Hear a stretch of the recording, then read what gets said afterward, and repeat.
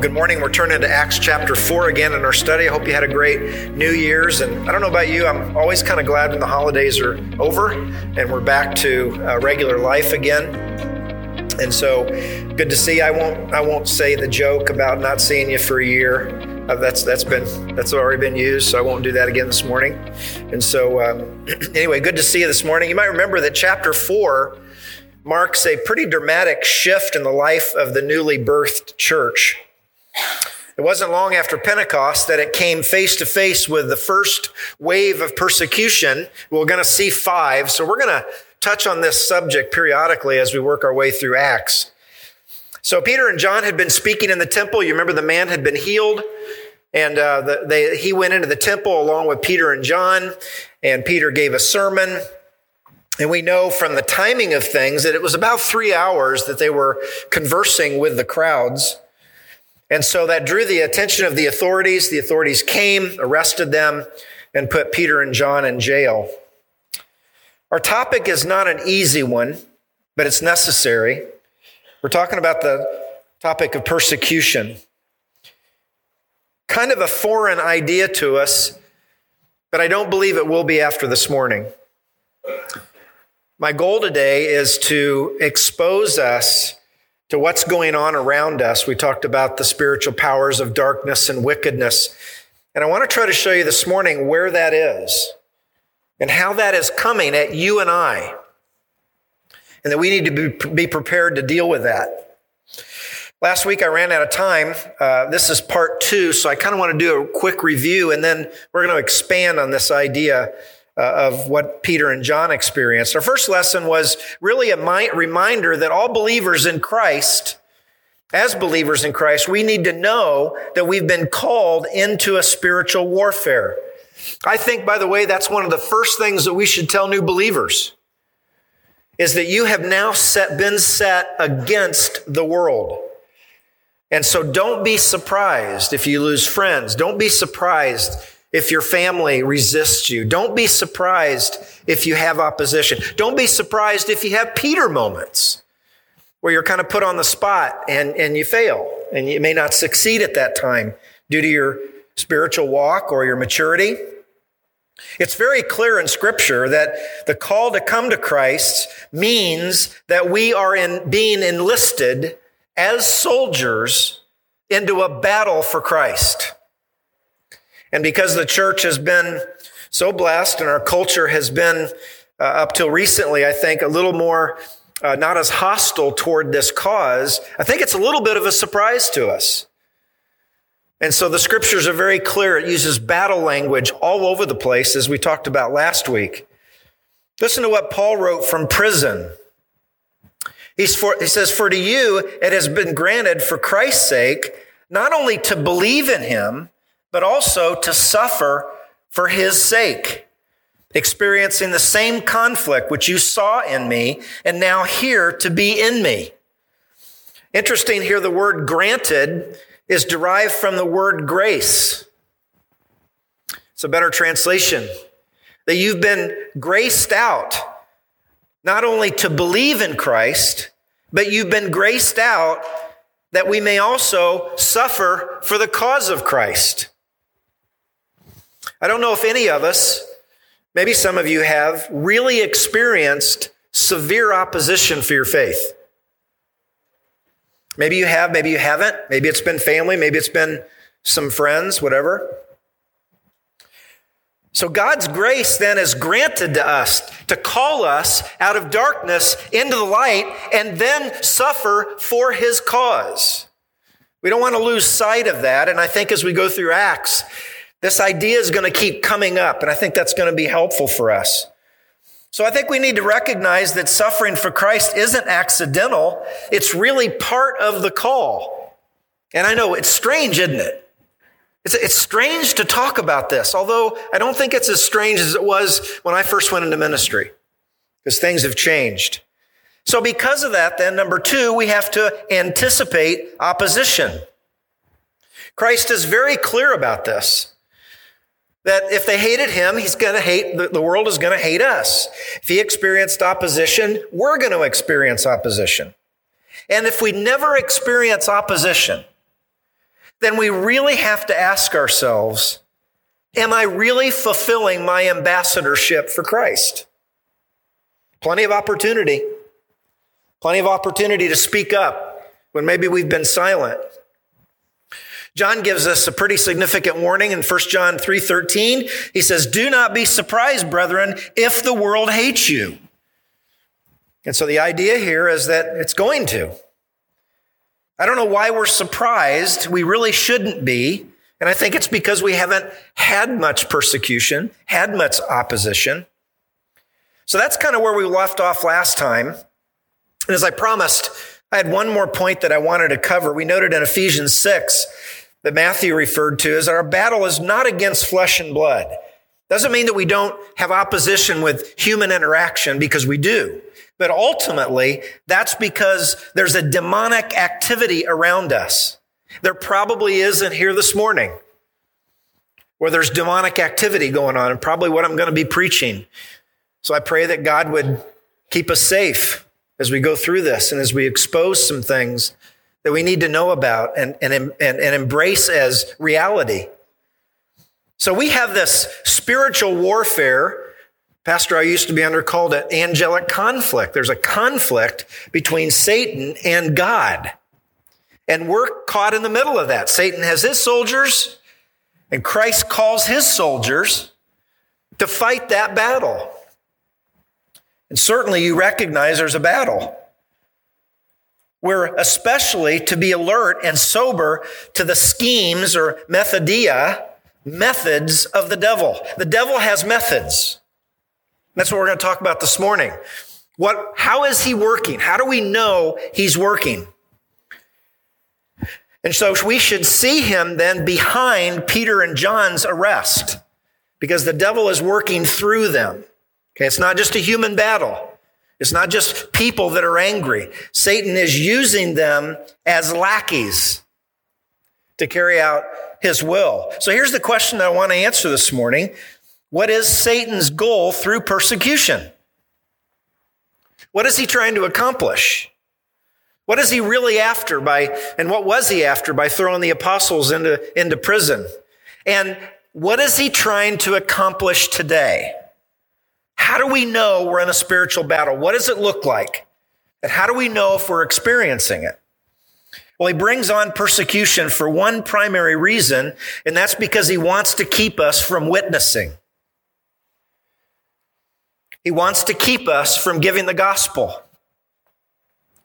He wants to keep us from sharing our faith. I've encouraged the new people that are going to be joining. I know public speaking is frightening. I've really been encouraged so far. Everybody's done it. But I really believe that the devil would not want us to give a public testimony to God's grace in our lives. Wouldn't you agree? And so we really encourage people to push through that fear and give their testimony for God. So the idea of stopping their witnessing was the very reason they were arrested. And the leaders, of course, being led by the devil and by demons, had to put a stop to Peter and John's evangelism because they were becoming a threat. They're standing there with thousands, maybe, of people around them, watching John and Peter and John, and they're losing their power and authority over the people. They're beginning to panic. Why? Because there were two men that were willing to get up and speak truth and share the gospel. Again, they were the devil's lackeys, carrying out his diabolical plan to oppose the gospel. And as we learned last time, it backfired, didn't it? By being arrested, Peter and John, by God's providence, was placed square in the face of the greatest opposition at that time, which was the Sadducees and the Pharisees and the Sanhedrin, all the Jewish leaders. It said the highest men in the land were now before Peter and John. And that happened because they were arrested, which is a principle, of course, of persecution. So what I want to do this morning is to drill down on this. And so what is he really trying to accomplish? Well, I believe point A, I believe that he wants to create fear. The devil wants to create an atmosphere of fear.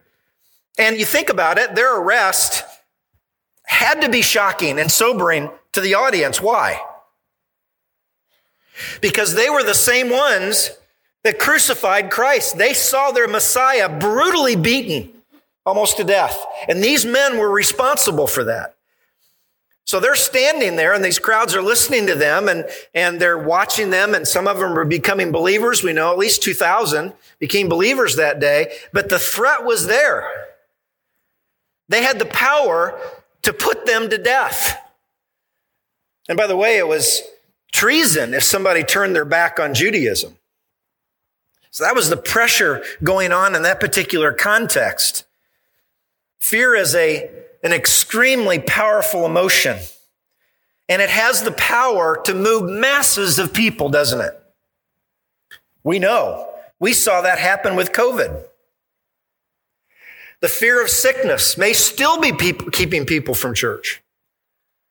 We had a threat of sickness. And we know, we've heard of stories of people dying. It was a very real threat.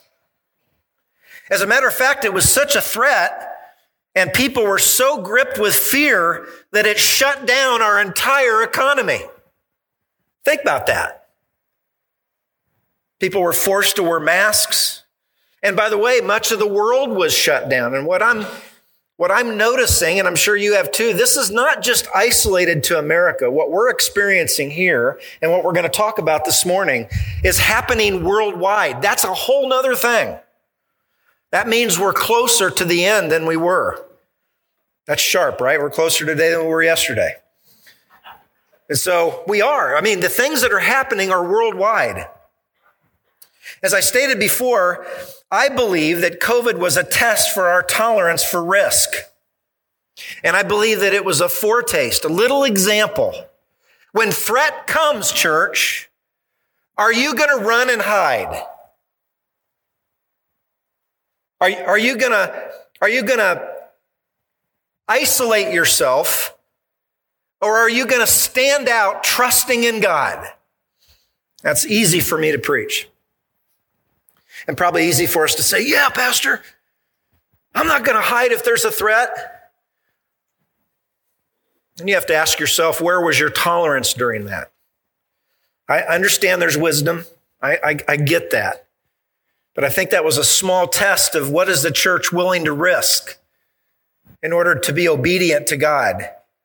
And by the way, we do know this, that it's going to be fear of the Antichrist and a fear of his system of persecution that's going to force the world into compliance. So fear is going to be a very big deal. And it's happening today. Jesus warned us about fear and how it impacts discipleship. In Matthew 10, 24 through 33 says, a disciple is not above his teacher, nor a slave above his master. It is enough for the disciple that he become like his teacher and a slave like his master. He's speaking, by the way, of himself and his disciples. And he says, if they have called the head of the house Beelzebul, that was Jesus. By the way, Beelzebul means the Lord of the Flies. How much more will they malign the members of his household? The point is, if we're following Christ, we're going to be maligned. We're going to be maligned just like our master was. The head of the household was maligned and rejected and ridiculed. And so will we if we're following Christ. The church, the family of God, is going to be rejected. We're going to be opposed. And because of that, Jesus gives a couple of warnings. Look at verse 26. He says, therefore what? Do not fear. Therefore, connects us back to the suffering, back to the maligning. Do not fear them, for there is nothing concealed that will not be revealed or hidden that will not be known. What I tell you in the darkness, speak in the light. Did you hear that, church? What I'm speaking to you in the silence of your heart, speak it. And he says, sorry, I lost my place here, 26.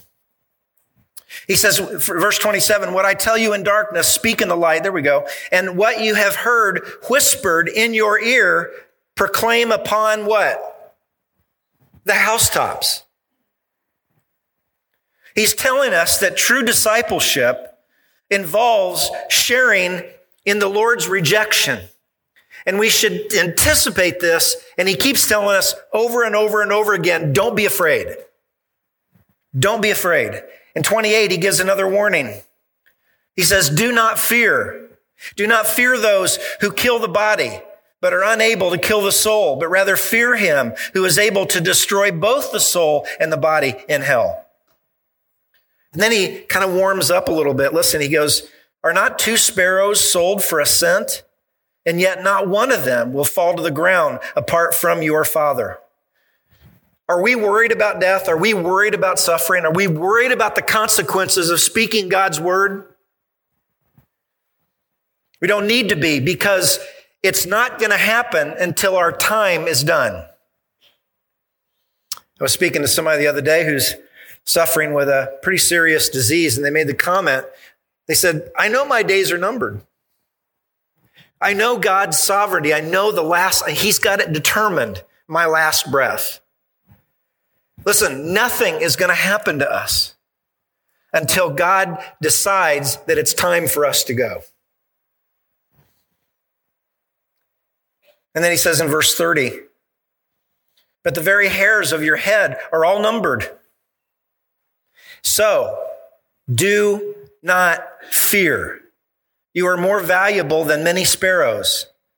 Therefore, if everyone who confesses me before men, I will confess him before my Father who is in heaven. But whoever denies me before men, I will also deny him before my Father who is in heaven. 3 times here, he tells us not to fear. And he says, don't fear, proclaim my word. Speak truth to my enemies. Stand up strong and be a disciple of Christ and speak truth. And we're to proclaim it from the housetops. There's nothing more obvious than somebody on a roof screaming God's word. That's not hiding. That's not running. We dare not deny him, or he will deny us. It's pretty sobering. Specifically, we shouldn't fear man. Why is that? Proverbs 29:25 says, the fear of man brings a snare, but he who trusts in the Lord will be exalted. We've probably all experienced this. The fear of man is crippling. Why? Because it keeps us and makes us and forces us to yield to human pressure. And that keeps us from doing right. Don't fear man. There's one more thing that we really need to know. We should never fear the plans of the wicked. In Psalm 37:12, it says, the wicked plots against the righteous and gnashes at him with his teeth, and the Lord laughs at him, for he sees his day coming. God isn't worried. He knows the plans of man. He knows what wicked governments are doing. He knows what evil people are doing to plot, and he laughs, not in a sense of silliness, but what he's saying is they're going to be brought to justice.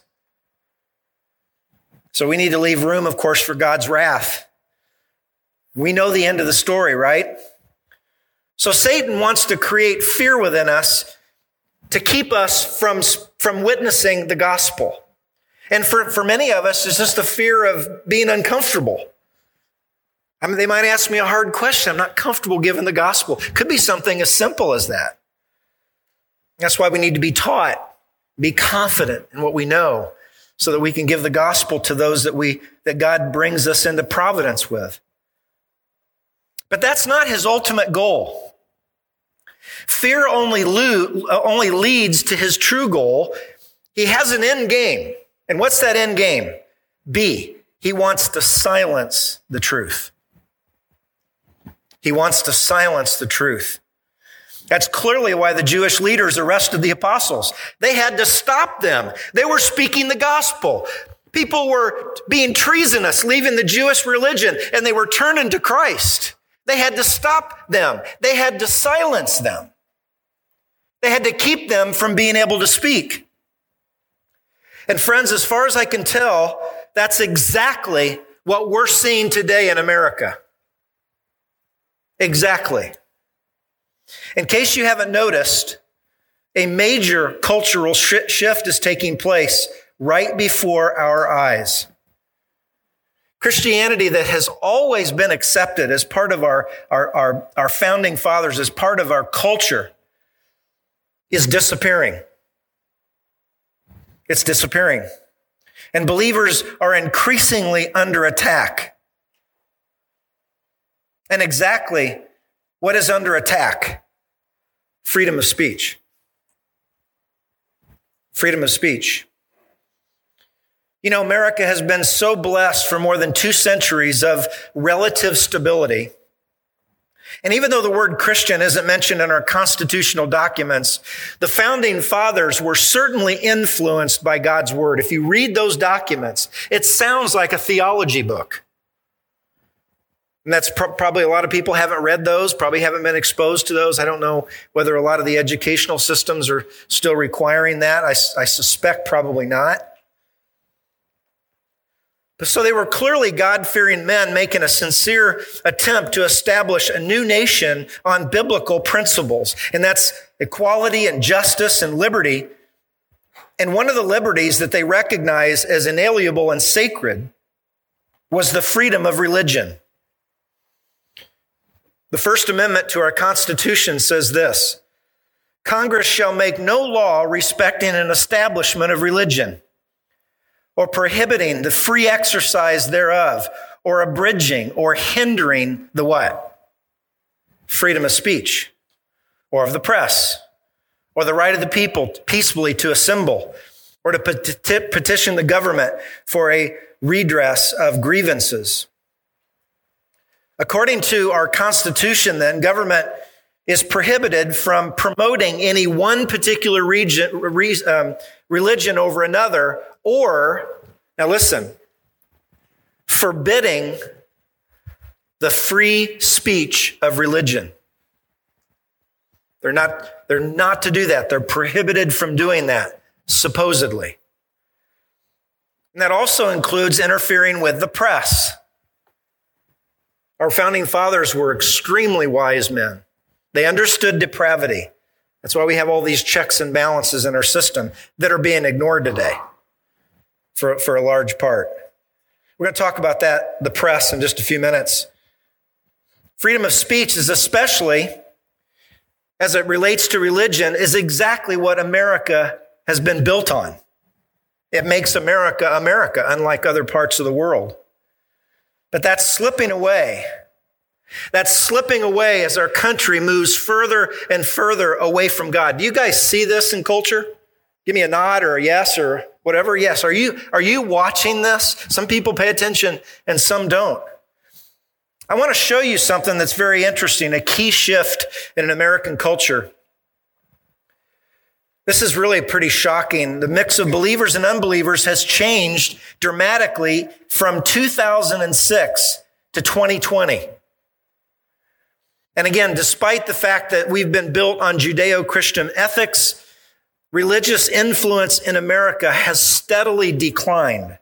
Recent statistics from Public Religion Research Institute revealed a startling shift. It uncovered that Americans identifying as evangelicals has dropped from 23% in 2006 to 14.5% in 2020. It also revealed that those unaffiliated with any religion grew from 16% in 2006 to 24% in 2020. That is a shocking reversal in a relatively short amount of time. But it really shouldn't surprise us if we're acquainted with end-time prophecy. Scripture predicts that there's going to be a wholesale abandonment of Christianity as we get closer to the tribulational period. There's going to be a major falling away from the faith prior to the tribulation. So this decline then of professing evangelicals, I think to some degree helps explain the recent assaults on Christianity. And I believe wholeheartedly that the enemy of our souls is working to sabotage the proclamation of the gospel. And he's doing so with forcing believers to remain silent. The pressure is really coming from everywhere. It's coming from our government. It's coming from civil courts. It's coming from big business. It's coming from big tech, certainly mainstream media and social media. And it's called cancel culture. In case you've not heard that term. And there's no one more targeted than conservative Christians. And that's not an accident. Why? Because the devil wants to shut our mouths. He does not want us giving truth. And so I believe that he's working through cancel culture to accomplish that. The Judeo-Christian values that were so common for the last few hundred years are now mocked, belittled, and certainly canceled. But it hasn't happened overnight. Anti-God secularists have conducted a decades-long war on Christianity with a goal of erasing it from American life. The silencing of the Christian voice began in 1962 when prayer was banned in schools. I was 3 years old. How many of you remember that? Been a ways back. So at that time, the U.S. Supreme Court ruled that praying in school violated the First Amendment. Bad move. Bad move. And that set the precedent for the next wave of silence. Later that year, in the same year, 1962, Bibles were banned in schools. 10 years later, in 1973, abortion was legalized. Since then, over 63 million babies have been aborted. It's a number greater than the population of most countries. If that wasn't bad enough, in 2015, same-sex marriage was legalized. It struck down all restrictions on homosexual marriage. And then in 2020, came a huge victory for the LGBTQ+, when the courts issued a ruling that redefined the meaning of sex according to discrimination law. On June 15th, the U.S. Supreme Court issued a landmark 6-3 decision that said discrimination in the workplace of gay, lesbian, and transgenders was outlawed. It included sexual orientation and personally chosen gender identity. Now here's the result of that. That forces employers to hire those that they do not agree with in terms of religious convictions. Now you may say, well, it's not fair that they do that anyway. That's a whole nother topic for debate. But the issue is that if most businesses, if a gay or lesbian or transgender want to work there, it would be discrimination for people to say, we don't want that here. Since 2014, Facebook has been very helpful by giving us 56 ways to self-identify in terms of one's sex. The choices include everything from no gender, how about that one? I don't have a gender, to transgender, to pangender, which means that you're all genders at one time. Sounds crazy, doesn't it? That's what's being taught, and Apple wasn't to be outdone, of course. They came out with an emoji. If you have an iPhone, you can now pull up a pregnant man as an emoji. So what is driving all this, especially over the last 8 or 10 years? What's really driving this? And that the agenda is from the far left woke culture. You've probably heard the word woke. We need to know what it means. We need to know what it looks like. We hear it all the time. The woke ideology is basically a hypersensitivity to perceived injustices.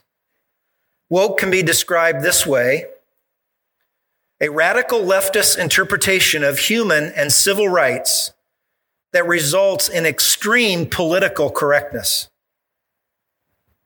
Political correctness is destroying this country because it's ignoring fact. It's ignoring real science. Those who are woke demand tolerance, and they're getting ruthless. They demand that you tolerate them. It doesn't mean that you just kind of disagree and you leave them the way they are. It doesn't mean that anymore. Tolerance at this point means that they demand that you agree with their side of the equation. And what's ironic, they demand tolerance, but they're the most intolerant group of all. They're mean-spirited. They're brutal. And so if you disagree with their radical wokeness, then you'll be canceled or you'll be silenced. The woke movement sees those who hold biblical values as backward, ignorant, and a serious threat to democracy. I have been immersed in this darkness for 2 weeks. And it is amazingly pervasive. We are experiencing a tsunami. A drop at a time, it's a tsunami. And I'm going to be glad to be done with it because I've been sitting in this darkness learning about all this. And I want to kind of expose you to some of the stuff that's going on, real stuff that's going on. And so let's look at some examples. Let's first of all consider big business. I'll cite a couple of examples. 2 Kroger employees who believed that homosexuality was a sin were fired for their refusal to wear a logo resembling a gay pride flag. What would you do? If they came to you and said, you have to wear this pride button, what would you do? I was told this morning that they won the case, I guess, which is encouraging. By the way, there have been some very encouraging things happen, I think, on the political or national level. Another Christian employee didn't complete his employer-forced diversity training. That's going on everywhere. And he quit because parts of the content contradicted his religious beliefs. The course presented an employee with a scenario in which a male coworker was undergoing a gender transition. And the employer mandated that the man who was claiming to be a woman now be addressed as she and her, or you get fired. That's going on in big corporate America. What would you do in that case? I've often thought about, I haven't been in that scenario, but I've often thought about the Bruce Jenner situation or Caitlyn. If you were around him, would you call him Bruce or Caitlyn? We're supposed to be people of truth. We could debate that about whether that's loving or unloving or whatever, but that's the reality. The businesses that we now support have become woke. It's exploded. Many of the companies, I'm going to show you in just a minute, you have them on your notes, I guess, but are protesting Florida's parental rights in education. They don't want parents to have rights in education. They don't want to have a say-so. They say they don't know anything. Whose child is it? Is it theirs or is it yours? We're responsible as parents, not a school system, not a government. And so they're also fighting with Don't Say Gay bill. They're also promoting that, a lot of these large companies. Some of them are supporting Black Lives Matter, LGBTQ causes, abortion rights, mandating diversity training. Many of them are pulling advertising from Twitter after Elon Musk took over. So here are some of them that I thought we'd be a little more familiar with. Tech companies and social media. Google has gone woke. Apple has gone woke. AT&T, IBM, Dell Technologies, of course, Facebook. What about shopping?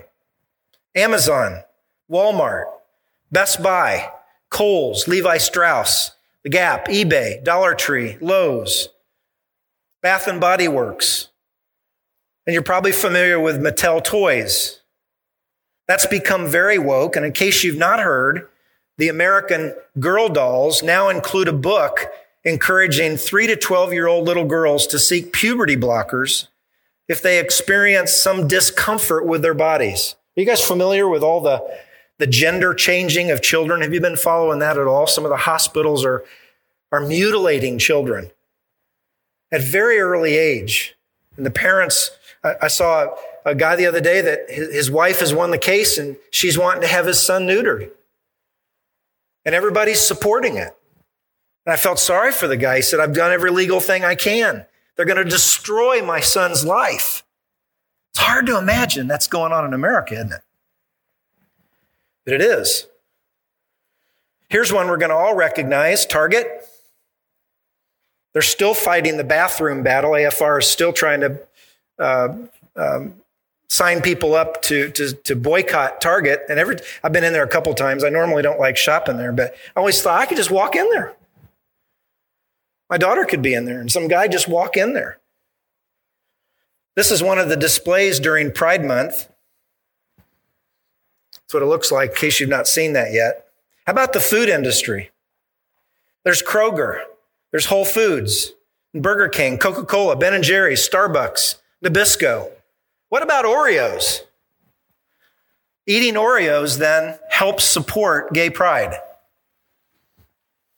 If you've not seen that. Let's consider finance for a moment.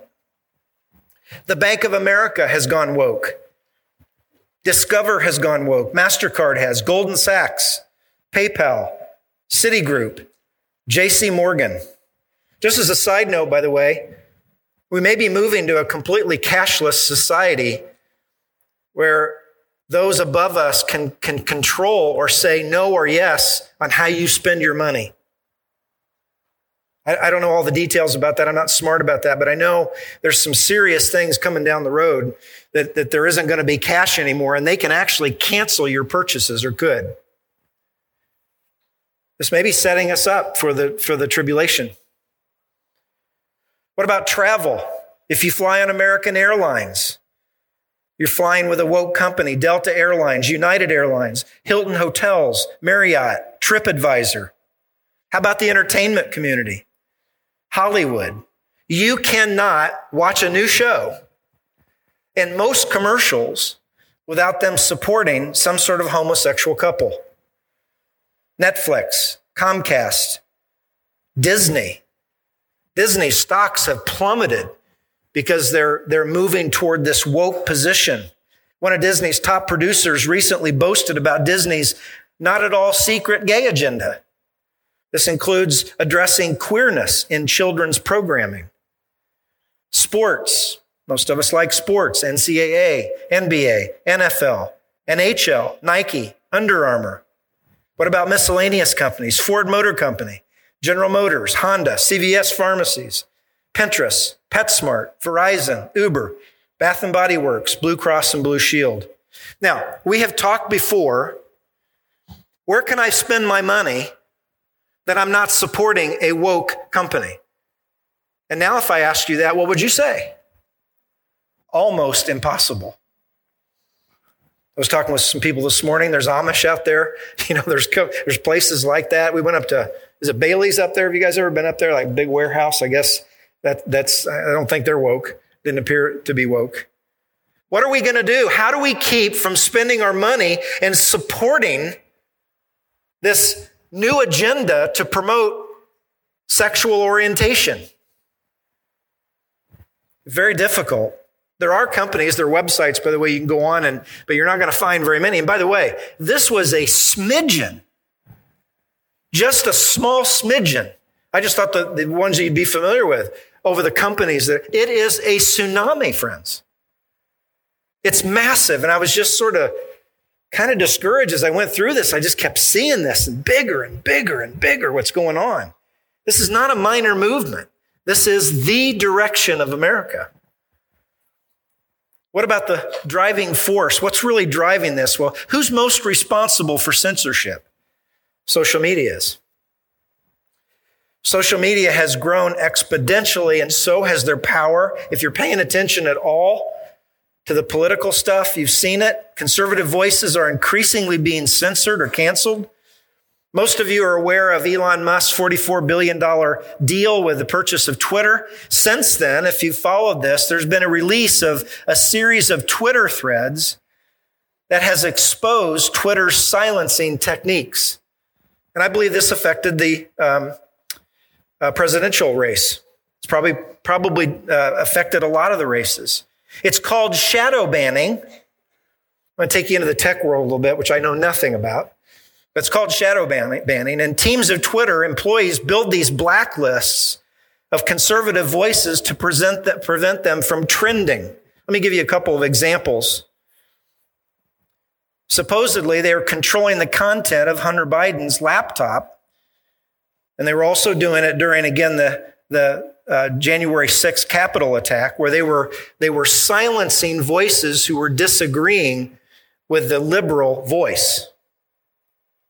In other words, those who felt like there was something behind it, they were being shadow banned. They were being suppressed.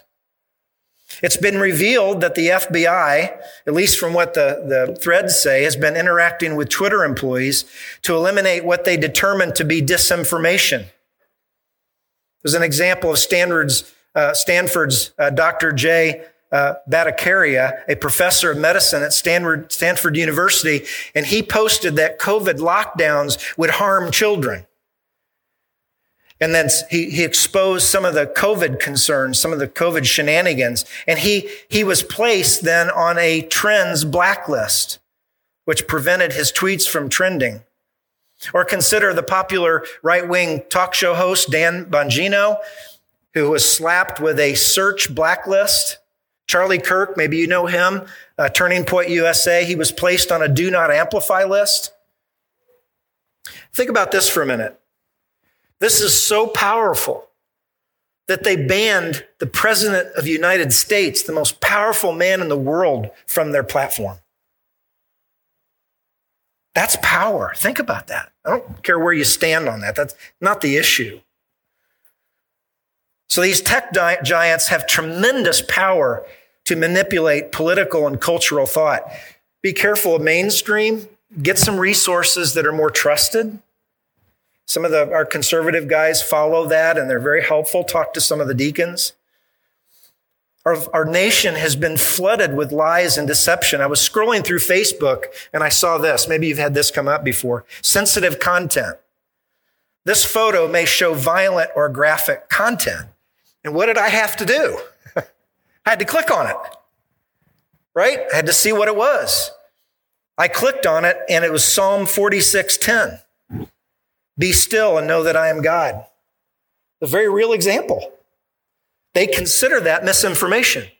They consider that some sort of graphic or violent content of Scripture. How about the government and judicial system? There certainly is a growing persecution from all governments, from Australia, Canada, Great Britain, and other Western nations. They passed hate speech laws. One of our missionaries was here last week. Not one of ours, but one that we know, Tim Phillips.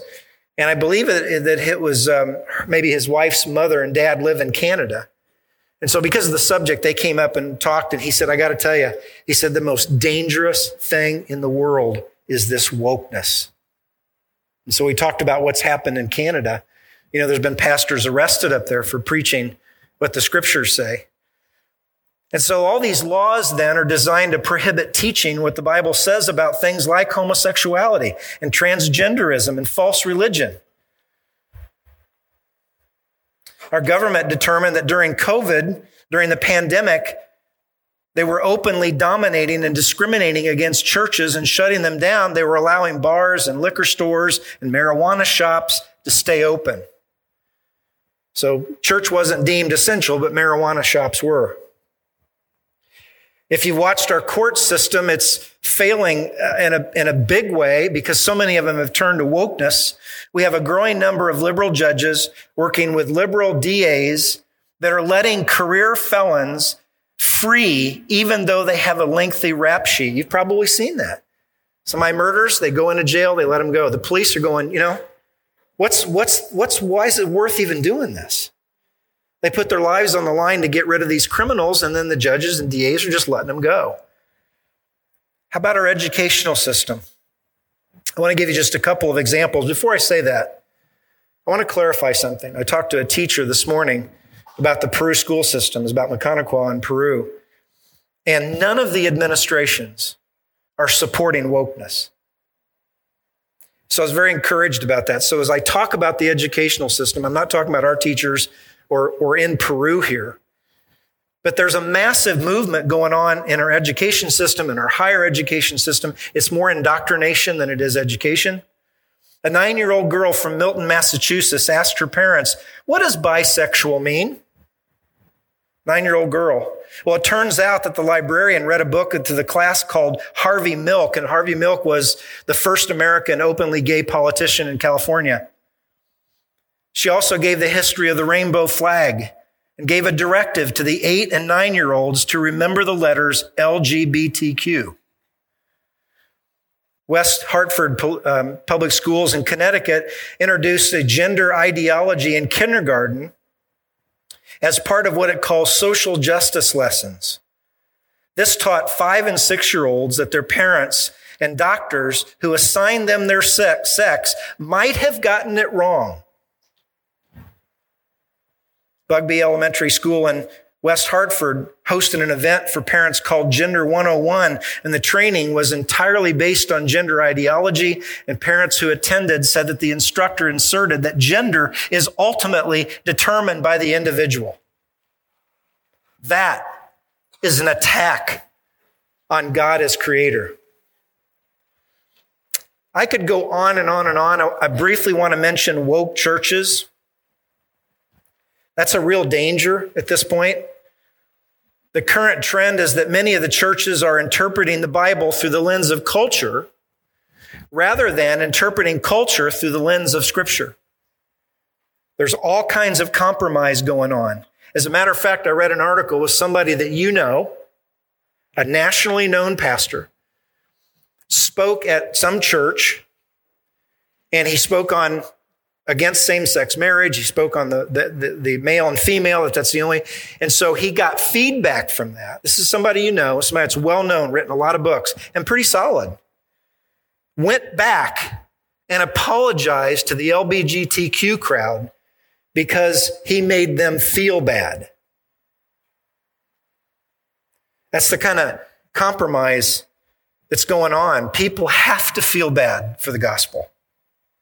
They have to recognize. So they were hurt by it, and he went back and apologized. So I'm so sorry that I hurt you. The demand for repentance from sin is being avoided because it offends people. It claims that it hurts them. Friends, my friends, listen, that compromising is damning. We cannot compromise that way. And if we speak truth about gender and about marriage, it's going to hurt people. We don't do it intentionally, just to hurt people. But to compromise in that is to compromise on the gospel. And to compromise on the gospel is to give another gospel. There really is no gospel, as Paul says. Now you may think, well, none of this is really occurring in Peru. But it is. There's an organization called Peru Pride Alliance. Some of you have heard, I've talked to a few of you, some of you have heard about Stan's Bar and Grill out at Grissom. This is a true thing. And here are some of their Facebook posts. Approving sexual dysphoria, they say, you are exactly as you should be. To question your sex is exactly right. That's what they're saying.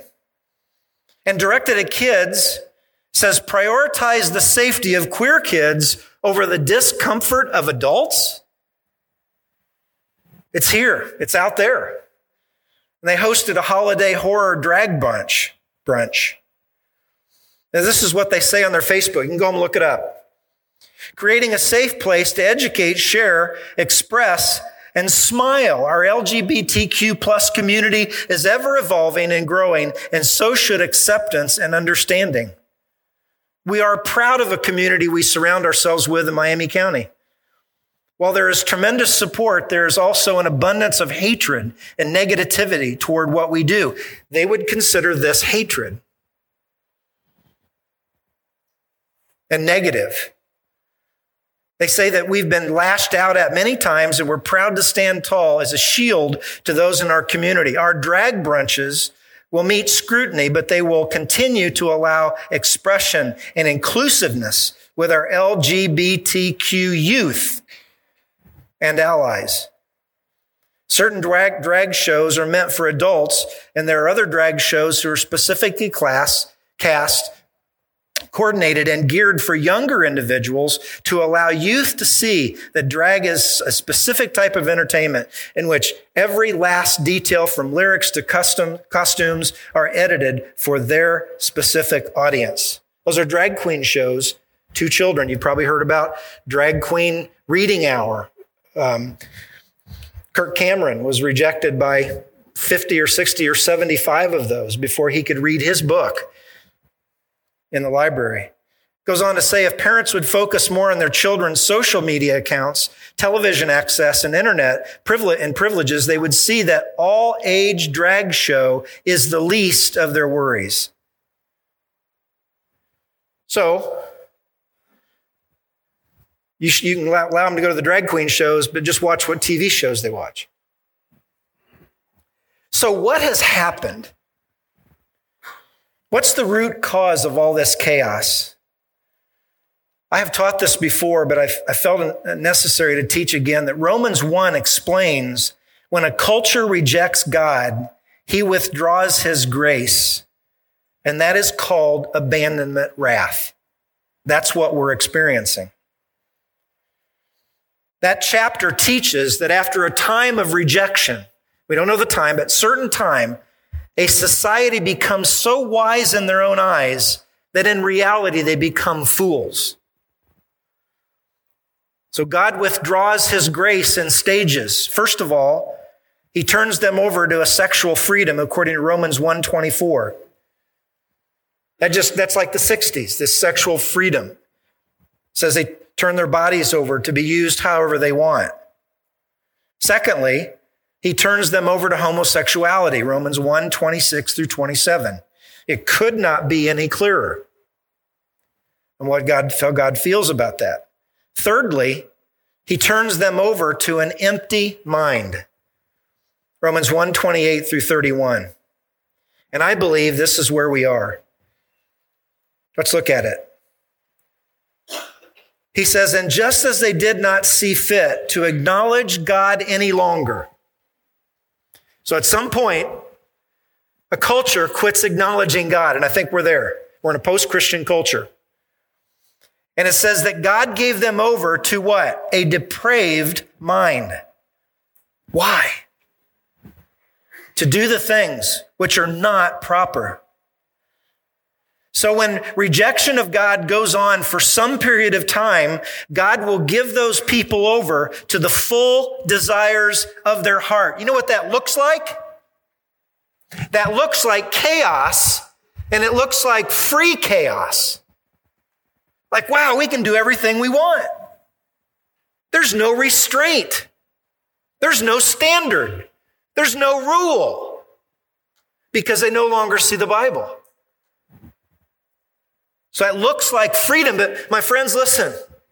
What looks like freedom to them, we have to know it's a time of judgment. That's judgment, what's going on right now.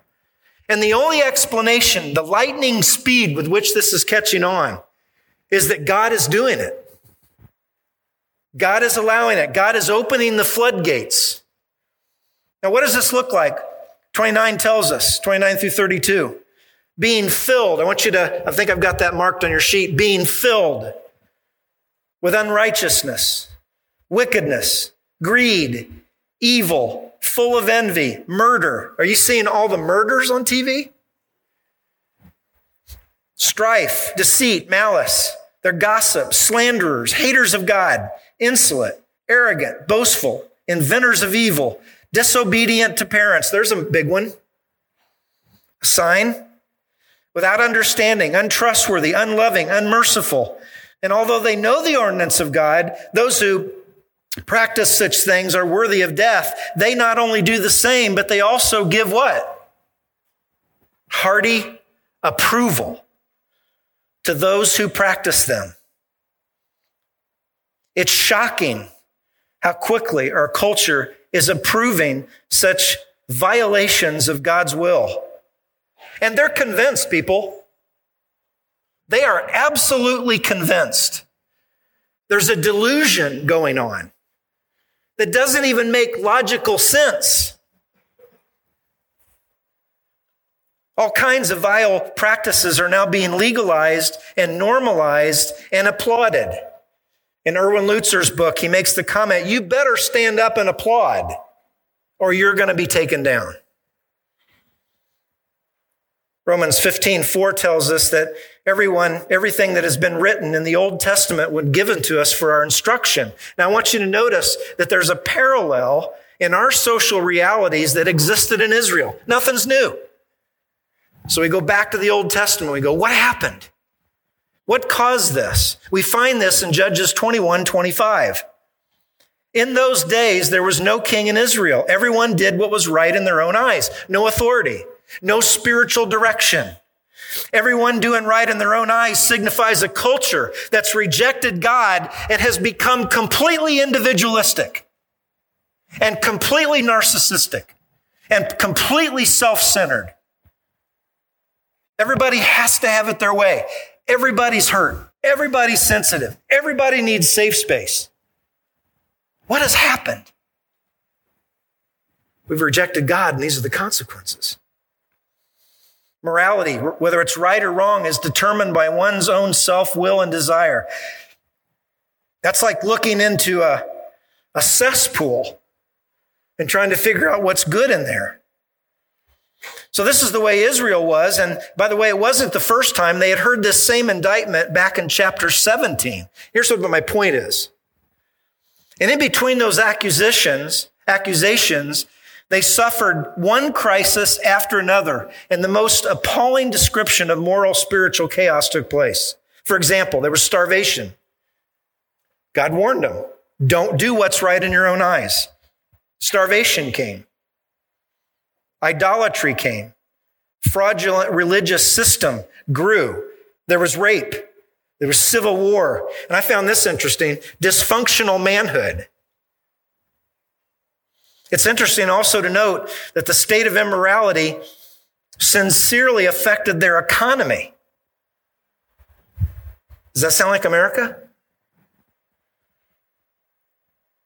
Again, this record was given to us to instruct us on what it looks like when a culture loses its sight on God and finds meaning solely in individuals. And it eventually morphs into anarchy. So what do we do? What do we do now that you've been washed over with crud? What do we do? What do we learn from Peter and John? Well, I believe the Holy Spirit is telling us this. Don't hide. Don't hide. Engage culture with courage and boldness because God has called us to be salt and light. Don't hide. We can't hide. We've got to engage culture. I think Matthew 5:13-16 sums it up well for us. He first gives us a warning. He says, you are salt of the earth. But if the salt has become tasteless, how can it be made salty again? It is no longer good for anything except to be thrown out and trampled underfoot by men. Listen, East Point. Let's don't become tasteless. Let's be salt. It's preserving. Its nature is preserving. And our talking about God and our living for God is a preservative in this culture to the degree that it can be. It's up to you and I. Who else is going to do this? Or are we going to hide? I don't want to hide, do you? I'm a little uncomfortable preaching this. My wife said, I'm uncomfortable with you. Are you going to teach this? I said, I am. Look at verse 14. You are the what? Light of the world. A city set on a hill cannot be hidden, nor does anyone light a lamp and put it under a basket, but on the lampstand. It gives light to all who are in the house. Let your light shine before men in such a way that they may see your good works and glorify your Father who is in heaven. The biggest problem we have today is the church has become tasteless and it's lost its light. Listen, East Point, let's make a commitment. And we got to do this together. Let's make a commitment to not hide our lamp under a rug. Let's go forth in boldness and in courage, just like Peter and John. Because that's why we're called. That's why we've been left here, is to speak truth to a dark and dying world. So let's don't hide. This is what we're dealing with, though. We're dealing in Romans 1. And the only hope there is you and I. Swallow hard and go out of here determined to not hide and back down. Amen? Yes, sir. Whew. Glad that's done. Let's pray. Father, we are so thankful, Lord, that you've given us your word. I thank you for our church. I know there's people out here. I see them all the time. I look into their eyes, and I know they're fired up to be holy and godly, to push back against this demonic silence. Lord, we will not be silenced. We will not be silenced with your grace and the power of your Spirit. We can stand up against all enemies because we know that you are sovereign over the whole thing. Help us, God, to love where we need to love. And help us to love in such a way that we know people have the truth, even though it may hurt. Help us to be strong and ultimately trust in our Lord Jesus Christ. It's in his name we pray. Amen.